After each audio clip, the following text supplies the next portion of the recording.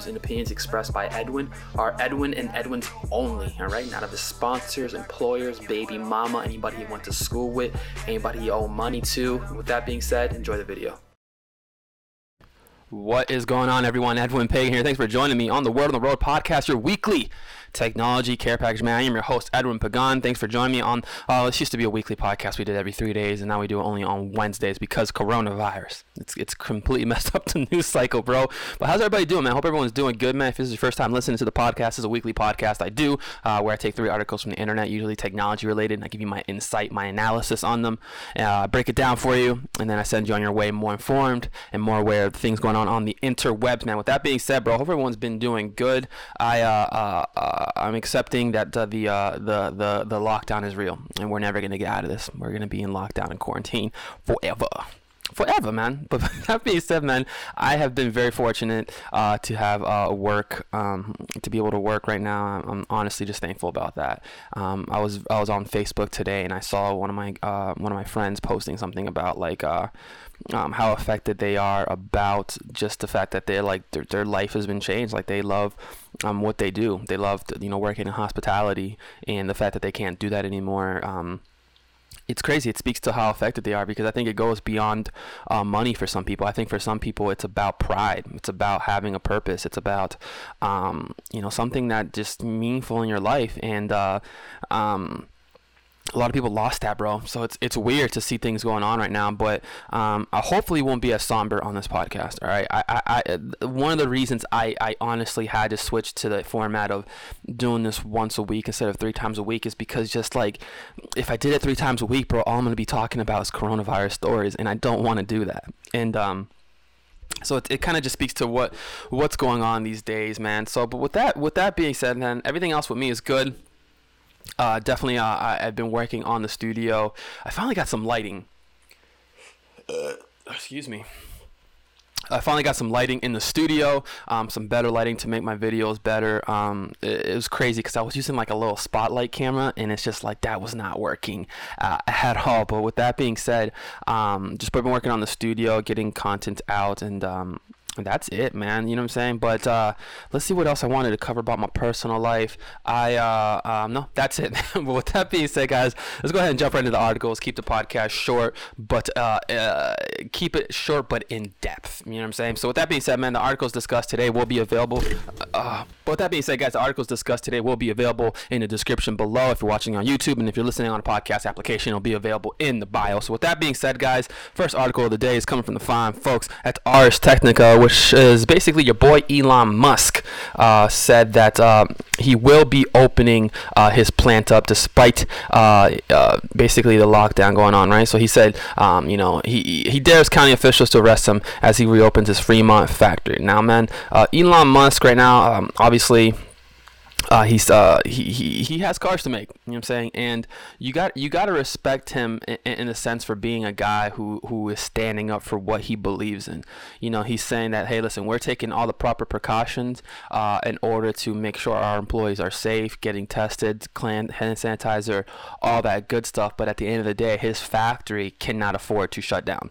They cannot afford to not make deliveries. They cannot afford to just completely cease operations, or else they're going to fail. And it's one of those things where there's a perspective or an angle that you can come at from the sense of like they're billionaires. Why do they they have plenty of money, they don't need any money? But there's another aspect of it where it's like, yes, but this is still a business, and it's not an endless bank account. If he has to make payroll 3 times and an operational cost that come with that factory, and he has to make payroll 3 times, where's that money coming from if there's no money coming in? You look at Disney, as rich as they are here in Orlando, as rich as Disney is, they still had to furlough 90,000 plus employees. You know what I'm saying? And that's just Disney employees. You don't understand the economies and the jobs that are created because of Disney, and the people who depend on workers from Disney, whether they're dry cleaners, whether they're transportation services, whatever they are. They no longer exist right now because of the quarantine, and so those companies are furloughing because they can't afford it, because they will lose money. And that's basically what Elon Musk is saying. Is like saying, hey, listen, we the type of work we're doing, we're not exposing the general public to this disease. We're in a factory, you know what I'm saying?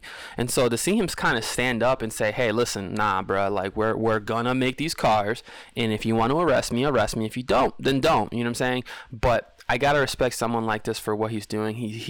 I always respect people, regardless if I believe in their cause or not, who are willing to fall on the sword for their beliefs, who are willing to fall on their. I'm not saying I support terrorism, bro. That's a terrible idea. But what I'm saying is that, like, you gotta respect someone who's able to believe in something like that. You know what I'm saying? And I think that's exactly what Elon Musk is. It really shows that, like, he really is in this. He really is in this forever. You know what I'm saying? The way he cares about his businesses is not just a money grab. It's like, nah, bro, like we will continue to make these cars. And so salute to Elon Musk for what he's doing, and hopefully I don't bite my tongue on this, and in a couple weeks from now we hear about Tesla having the highest infection rates or something like that. But with that being said, man, check out that article at Ars Technica, man. So next story is coming from the fine folks at BuzzFeed News, which is Twitter will allow employees to work at home forever. So Jack Dorsey had sent out a message to employees, an email on Tuesday, telling them that they will be allowed to work from home permanently even after coronavirus pandemic lockdown passes, man. So basically he's saying what everyone should have been saying for years now, which is the idea that employees have to come into the office is such a 20th century concept, and in the world we're living in now, with technology, with broadband, with video conferencing, with Skype, Zoom, there's 1,000 applications out there, with cloud. What is the purpose of having people in the office, you know, outside of like people who need to be in the office, right? Because he kind of highlights in the article that, like, people who are like, for example, people who are like engineers, like server engineers, obviously they need to come on site and service engineers and stuff, like service to servers. But outside of that work, if you're working in finance, if you're working in accounting, if you're working in marketing, a lot of these jobs are just, you're sitting in a cubicle and working, and then going to a meeting and then coming back. And if you look at how much more productive people can be if they work from home, they don't have to go drive. They don't have to, like, they can hop on meetings instantly. They don't, like, the list goes on and on. And so I've always said that, like, work in the office in particular is just like a giant daycare for adults, because we don't trust them, you know. And I think now more than ever, with the accessibility of high-speed internet, with computers and all that stuff, and the ability to lock down computers securely, there's no reason why companies shouldn't allow employees or give employees the options to work from home. Because it's just like, what is the purpose of me being here? And I think the longer we spend time in quarantine, the more employees are going to say, hey, why do I have to come in the office today? What do you need me for? Like, just call me. Just text me, you know. I've had the privilege of having jobs where I could work remotely. I like going into the office. Now, I'm weird like that, but I like getting dressed up. I liked going into the office. But even at the time, my configuration or my setup I had at home wasn't ideal for working from home. But right now, the way my stuff is set up, it's set up for work from home. My office is on point. I have everything I need to get the job done. And so it goes back to that point. It's like, why do people come into the office? And so I think after all this is said and done, I know that, like, a lot of companies are going to follow suit with what, you know, Twitter is doing, which is allowing people to work home remotely, you know, because at the end of the day, what is it that you need me at the office for if I'm just going to be sitting in a cubicle?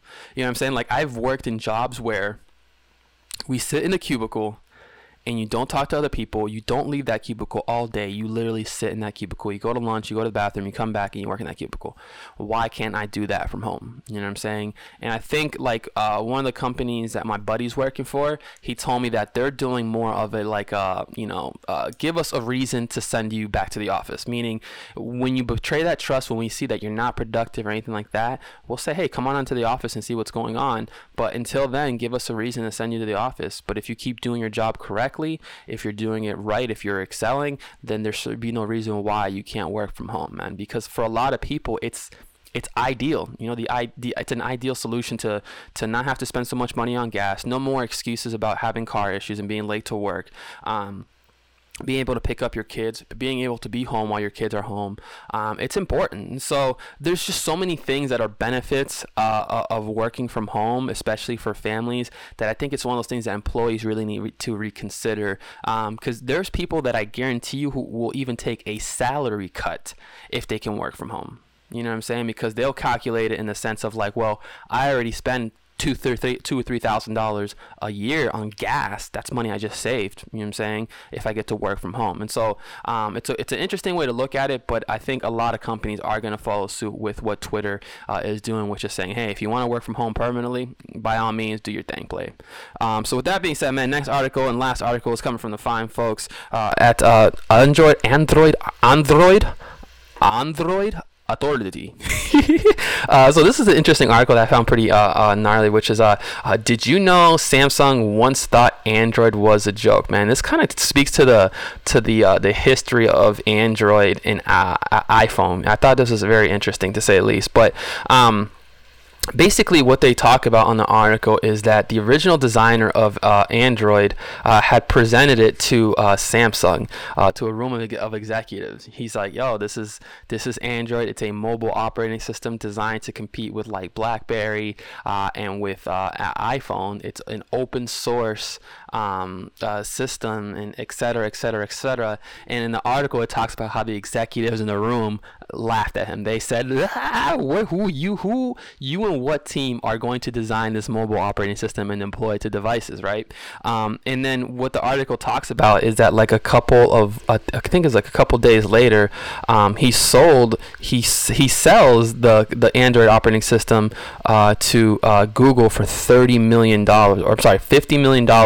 and then Google hired him as the senior vice president of mobile and digital content.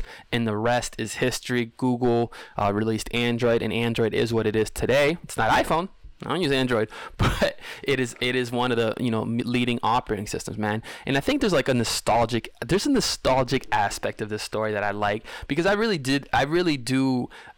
remember that day, not that day, but I remember when Android and iPhone were just, it was Android, iPhone, BlackBerry, Trio, and what is the other one? Windows Mobile Phone. There you go. I remember when it was those four, and then Android and iPhone were they were competing with each other. But in that same respect, this is when the early days of mobile technology were just it's not what it was today. You know what I'm saying? And I remember just thinking man, why can't this be better? I wish Android had this and that.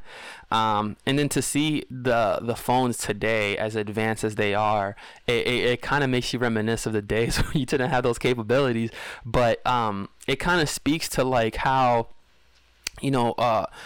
iPhone kind of set the bar of what mobile technology should be, and everyone followed suit with that. You know what I'm saying? And I think there was a point in time where I don't know if I remember this accurately, that Steve Jobs sat down with the people of I think it was one of the Google guys. He's like, you make phones now? What the hell kind of bullshit is this?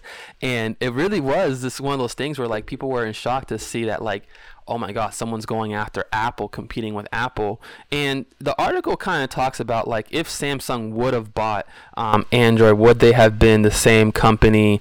Would they have been as successful? Would Android have been as successful? And if you ask me, if Samsung would have bought Android, would it have been as successful as it is today?